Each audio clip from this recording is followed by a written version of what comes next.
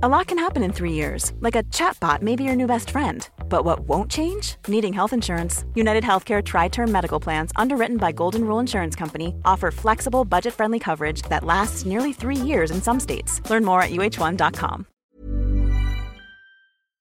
Hi, I'm Molly Jong-Fast, no relationship to Kim Jong-un. I'm a left-wing pundit and a writer at The Atlantic and Vogue. And I'm Andy Levy, former Fox News and CNN HLN guy and current cable news conscientious objector.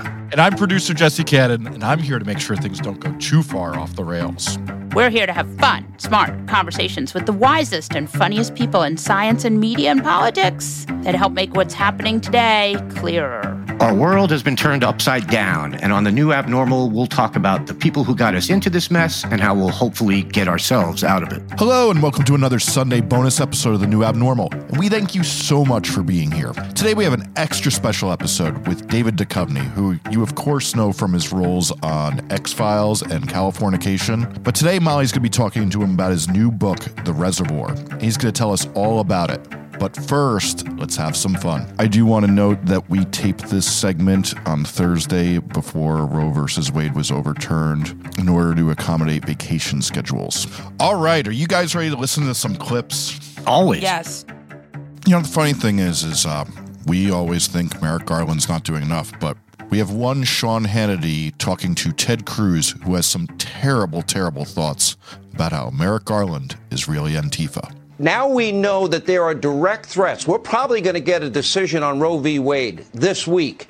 If we get that decision this week, there are groups that are calling for people to riot. We reported on it last night. What is Joe Biden, what are these big cities doing to protect people in light of a threat that we now know is public? Well, let me start with where you ended, which is I think the Supreme Court the next week is going to issue its decision. I think it's going to overturn Roe versus Wade. That's the right decision. Doesn't their session end this week? They could do it next week. So it could be tomorrow. It could be next week. We don't know for sure when the opinion will issue, but it's soon. It's within the next few days. That's the right decision. That will return the question of abortion to the elected legislatures. That's where the Constitution left it. That's where it belongs. But I think the response is exactly what you said, which is the organized left. They're going to engage in riots. They're going to engage in violence.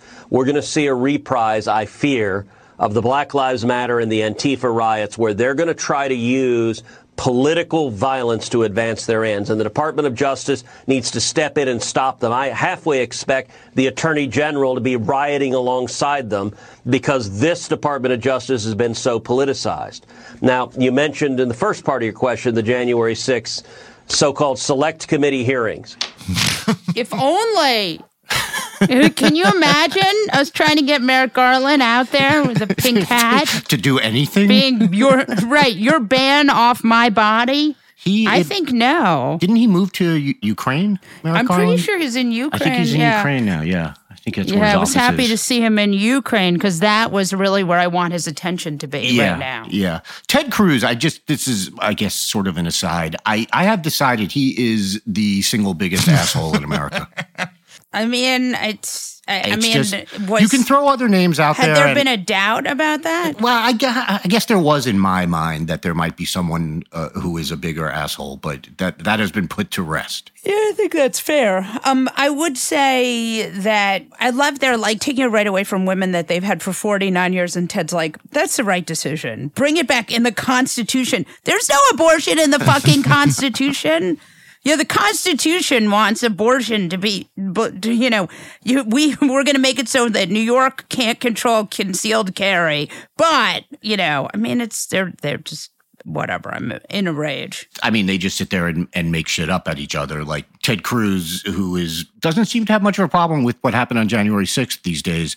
No. Is worried about political violence on the left, which, by the way, almost never happens. And they just make shit up. The Antifa riots, the Antifa riot. That never happened. That was not a thing. I think Merrick Garland and I were there at the Antifa riots. I think you were, both of you. Merrick Garland would look great in all black and right. a nice handkerchief, maybe a squatter dog next to him. Yeah. Well, Merrick Garland in a skull cap, sunglasses. God. Speaking of senators having delusions, Rick Scott has some delusions about Joe Biden.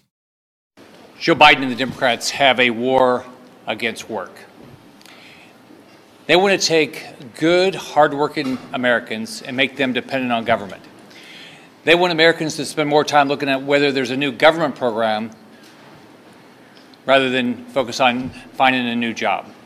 There's virtue in having a job. I grew up in a poor family. We lived in public housing. My mom told me, you're going to work. And there's virtue in work. And my favorite thing about Rick Scott is he was like for gun control when he was a governor, but now that he's a senator, he's against it. I mean, whatever. I like him because he looks like an alien. See, that's the thing I was going to say when I queued it up, and I thought it was too mean. Okay, he looks like an alien, I'll say it.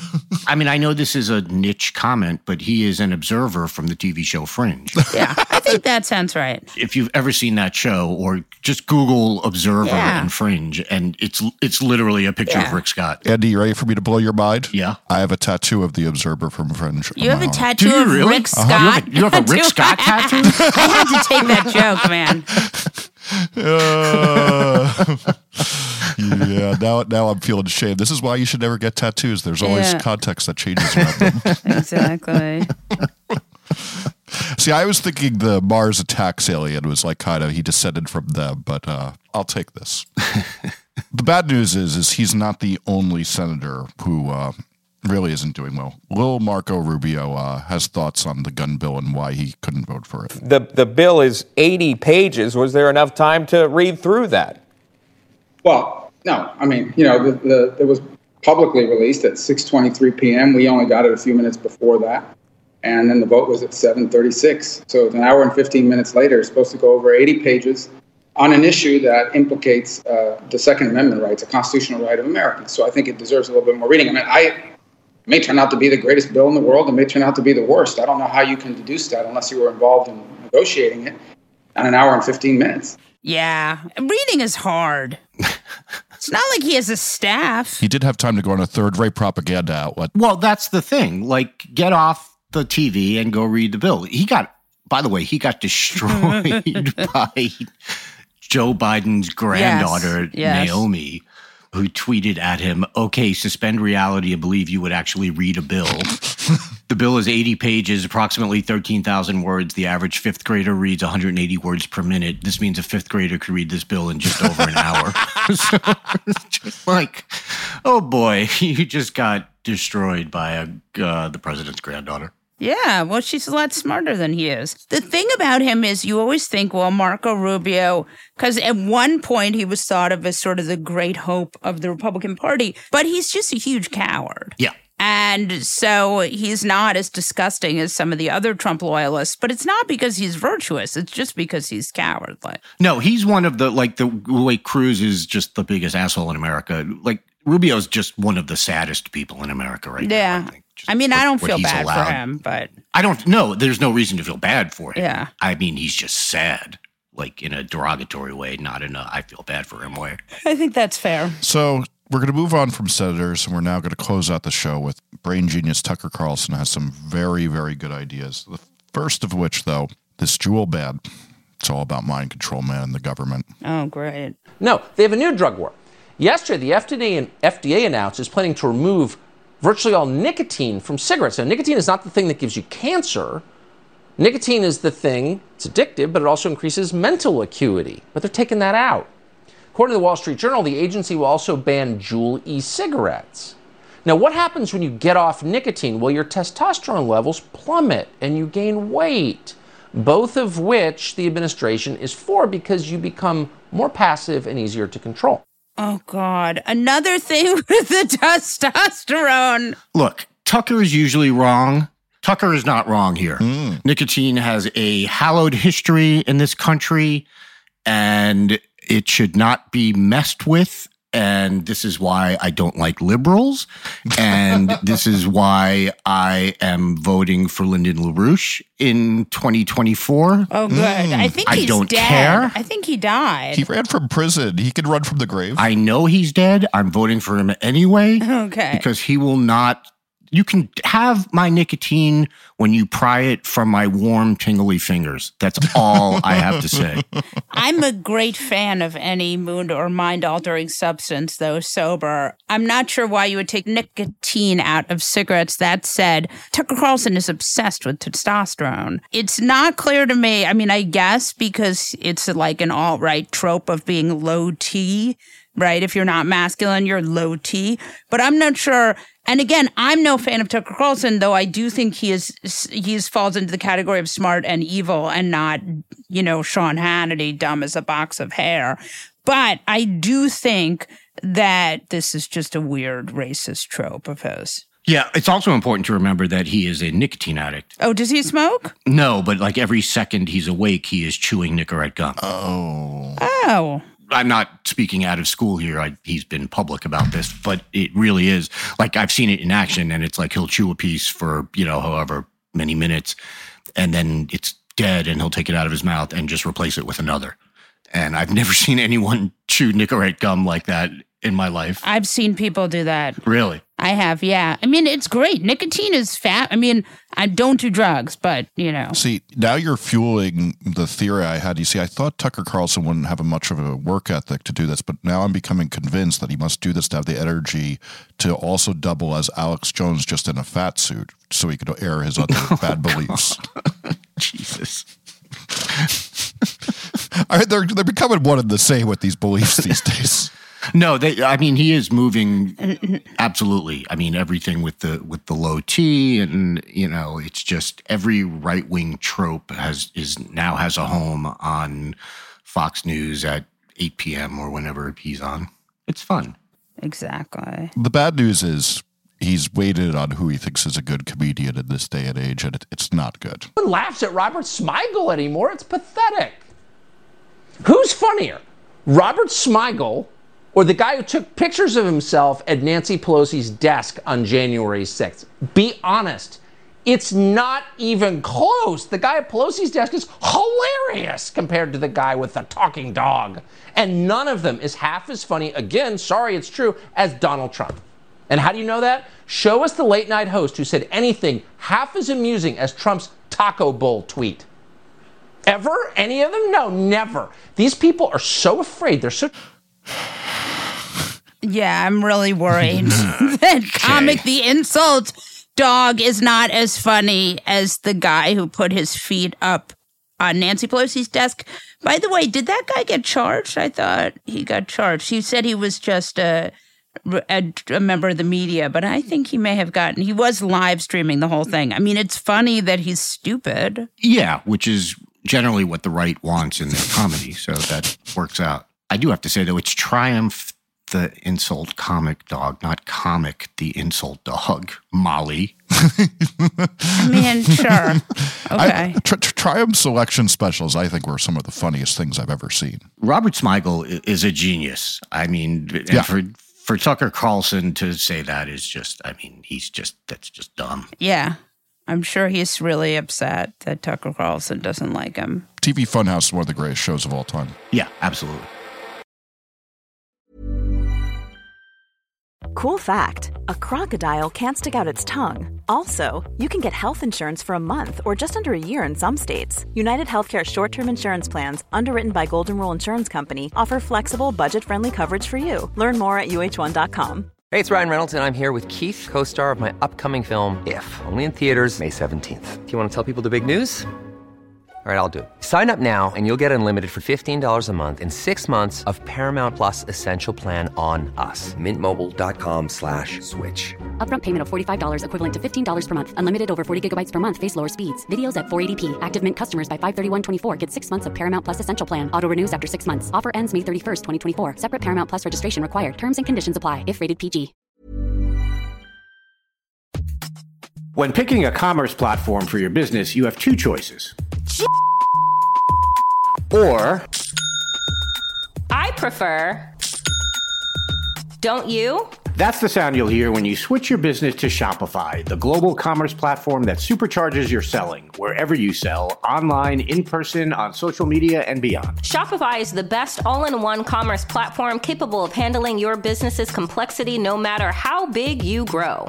Step up to Shopify and harness the best converting checkout and the same intuitive features, trusted apps, and powerful analytics used by the world's leading brands like Rothy's, Allbirds, Brooklinen, and so much more. You're probably thinking, sure, but migrating is going to be a headache. Shopify's App Store has the migration apps you need to migrate your products, orders, customers, and more from every major e-commerce platform to Shopify. If you're anything like me, you're one of those don't put me in a box people. Everyone who knows me knows I'm a don't put me in a box person. And thankfully, Shopify never will, because with Shopify, control of your brand and business is always in your hands, from your storefront look to your back office operations. I hate when checking out from an online store and then having to pull out my credit card and type in all those numbers. A Shopify store remembers my shipping address and payment information. So if I'm on the couch and my wallet is on the kitchen counter, I don't even have to get up. Stop leaving sales on the table. Switch your business to Shopify and discover why millions trust Shopify as their all-in-one commerce platform to build, grow, and run their business. Sign up today for your $1 per month trial period at shopify.com/abnormal, all lowercase.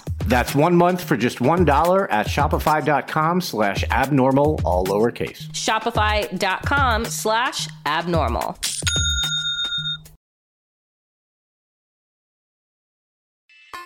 David Duchovny is an actor who's known for his roles in X-Files as well as Californication, and is the author of the new book, The Reservoir. Welcome to the new Abnormal, David Duchovny. Thank you for having me. So basically, everyone wrote a pandemic book except for me. Oh, really? I haven't read any of them.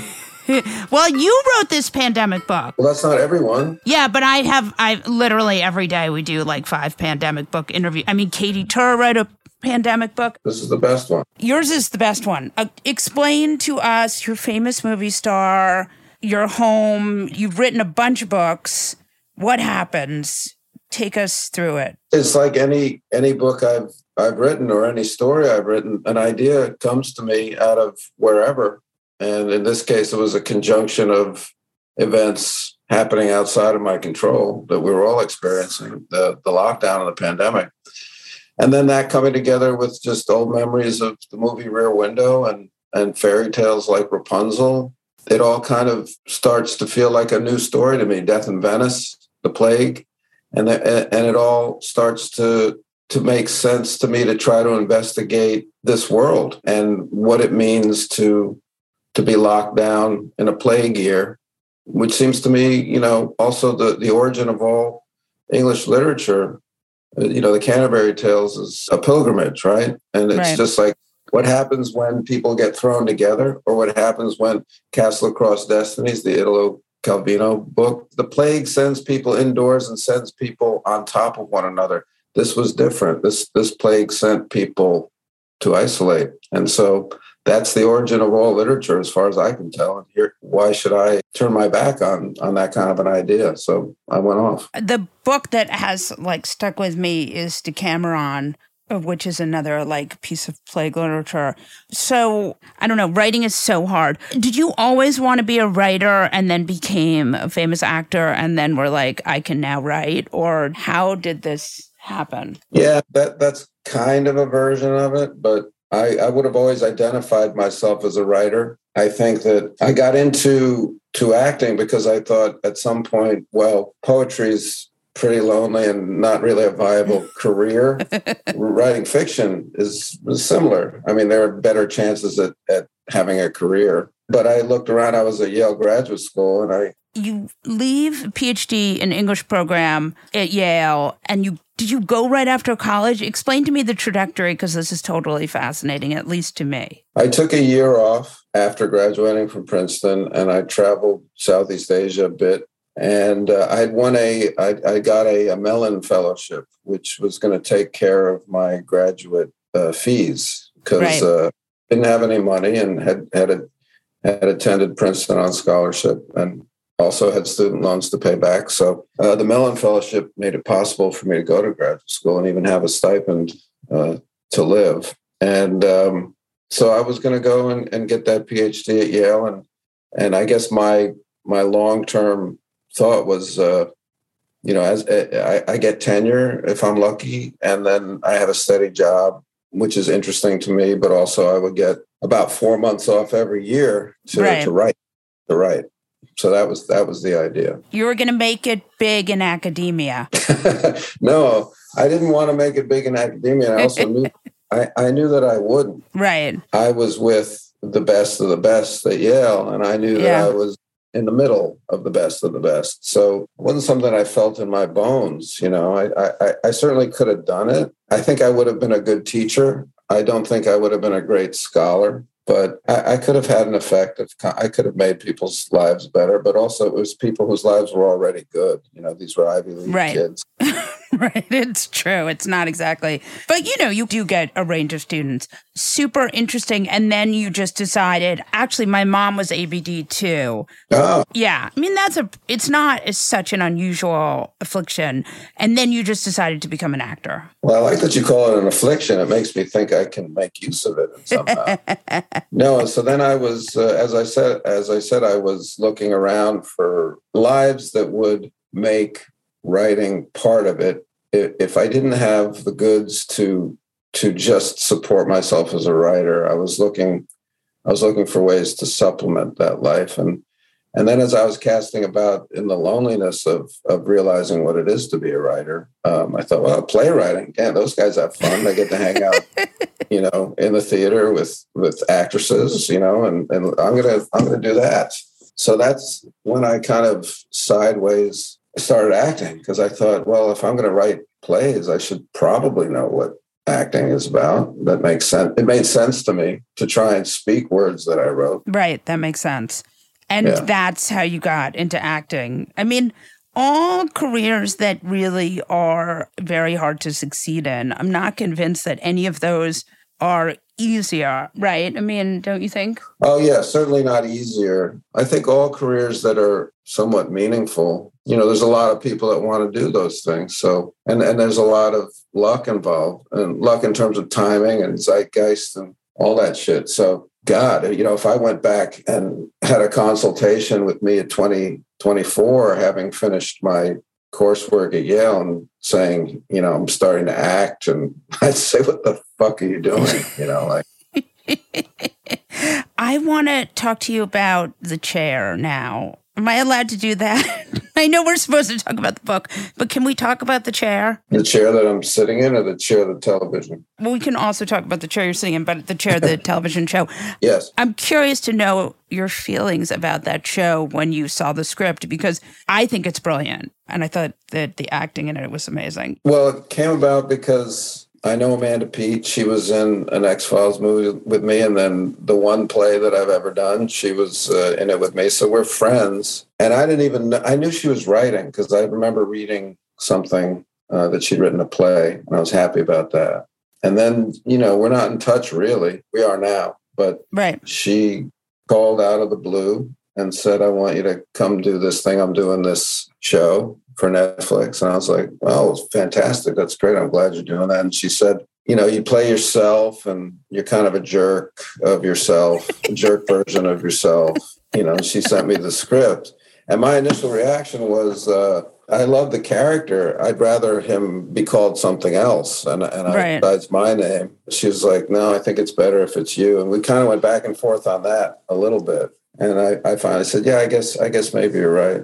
And so we went ahead that way. And it's not because I have any kind of concern over how people perceive me. You know, I played the jerk version of myself a couple times now. And people do confuse it. People that don't know me, you know, think that I'm probably like that, which is fine. You know, it's a little distressing. And then the way it played out, I was like, Jesus Christ, you know, she's buying my music to put it on the show. She's playing my music on the show. She's showing my books on the show. This is an advertisement for me.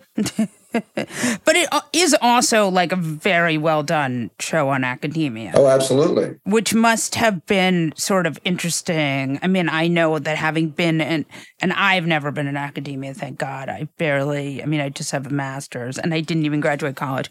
But, you know I watched with my husband, and I think it was really gratifying for him to see. What's interesting to me is that, you know, where Sandra Oh kind of reads me the riot act about why, you know, my work is obsolete. the work that I did as a graduate student or undergraduate, which I want to be validated by some chair or PhD at that point, honorary PhD. It's a bullshit rant, and it was so funny for me to be sitting there, kind of in the David Duchovny character being told that because of cultural trends or cultural philosophical trends, what I once thought about literature is no longer applicable. I wanted to stand up and shout, no, bullshit, but nobody cares. But it is interesting. I mean, academia is subject to trends as much, if not more, than mainstream media. Which is the point I would have made is you're just trying to replace your trends with my trends. Why don't we just address it as the humanities, in the Bloomian sense? Let's close read. Let's see what it's all about. Yeah, no, it's super interesting. Are you disappointed that you didn't stay in the academy? Do you ever have those moments of, I should have stayed in the academy? I'm disappointed about everything. Well, that's good. So, yeah, of course. I mean, I wish I had 100 lives to live. So, no, I don't regret. I liked teaching. Right. I liked having to prepare for my job by reading a book or a poem. That's great. But I'm pretty amazed at the way my life turned out. You're going to keep writing and keep acting and keep doing music. Until I get stopped. Well, that's good. I think that's good. There's no X-Files coming back, right? I don't think so. It seems like it's a question everybody thinks they have to ask, but why would that be? Because it's been asked so much and it's been answered so much. I know, but it still feels like if we just ask it one more time, people will be like, You'll get the truth. I'll slip up and I'll go, yes, we made them. I just feel like there are so few really just enjoyable cultural touchstones like that. I agree with you. There's a lot of moving parts. And again, it's a hell of a lot of work for certain people, not for me. I mean, I would just act in it, and especially if you're dealing with ideas of, which I don't really buy into, but ideas of legacy. But if you're talking about Chris Carter, if he's going to go ahead and do more X-Files, he's really got to answer that question for himself. Are these going to be as good as what we did? That's not on me. I just have to show up, memorize my lines, and do my work. So I can be flip and say, I don't know. I don't know. I really don't know. It's not on me. Are you surprised at how much more weird alien information we've been getting? I don't really keep track of it. I mean, there's sort of a lot of sort of small bits of information coming out that seem like, the government is sort of has been quietly, there's this, there's that. Again, what any of this is, nobody knows. But it just seems interesting to me that it's sort of that phenomenon of aliens has sort of left the zeitgeist for now, maybe not forever. Not forever. It seems cyclical to me, just like horror movies, focusing on that. And it's a great repository for all our hopes and fears. It's the other. It's our better selves. It's our worst selves. It's anything we can make it in a storytelling sense that's going to excite us, But the reality of it, I mean, I just always had the same answer, which was, I do believe that there's got to be other life out there. I mean, it doesn't make sense that we're the only ones, but I also don't believe that people are good at keeping secrets. And if something is cool and is earth-shattering and is God-destroying, as, aliens happened and we knew about it, and, somebody's going to blab. Come on. We know this. Am I right? Listen, I have no idea, but I mean, yes, it's certainly do. possible. Yes, you do. I mean, it does seem hard to imagine that there's a world where a few people know about aliens. Double pinky swear, Mike Pence. Everybody fucking writes a book 2 months out of the White House. Come on. Yeah. So you don't think? No. Yeah, well, it's a good point. I have to say, my dad is here from California, and he's in the other room, and he is going to be completely disappointed that you don't believe in aliens, though. I mean, the rationalist in me looks at the size of the universe. Right. And says there's no way that we're the only ones. But also, the rationalist says if they had contacted us in any significant way, nobody's keeping that shit a secret. It's a good, very good point. David Duchovny, the book is The Reservoir. Thank you so much for joining us. Thank you. On that note, we'll wrap this episode of The New Abnormal from The Daily Beast. In future episodes, we'll be talking to smart folks from The Daily Beast and beyond, from media, culture, politics, and science, who will help us understand what's happening to our country and the world. We hope you'll subscribe to us on your favorite podcast app and share the show on social media. Thanks so much for listening, and we'll see you again on the next episode.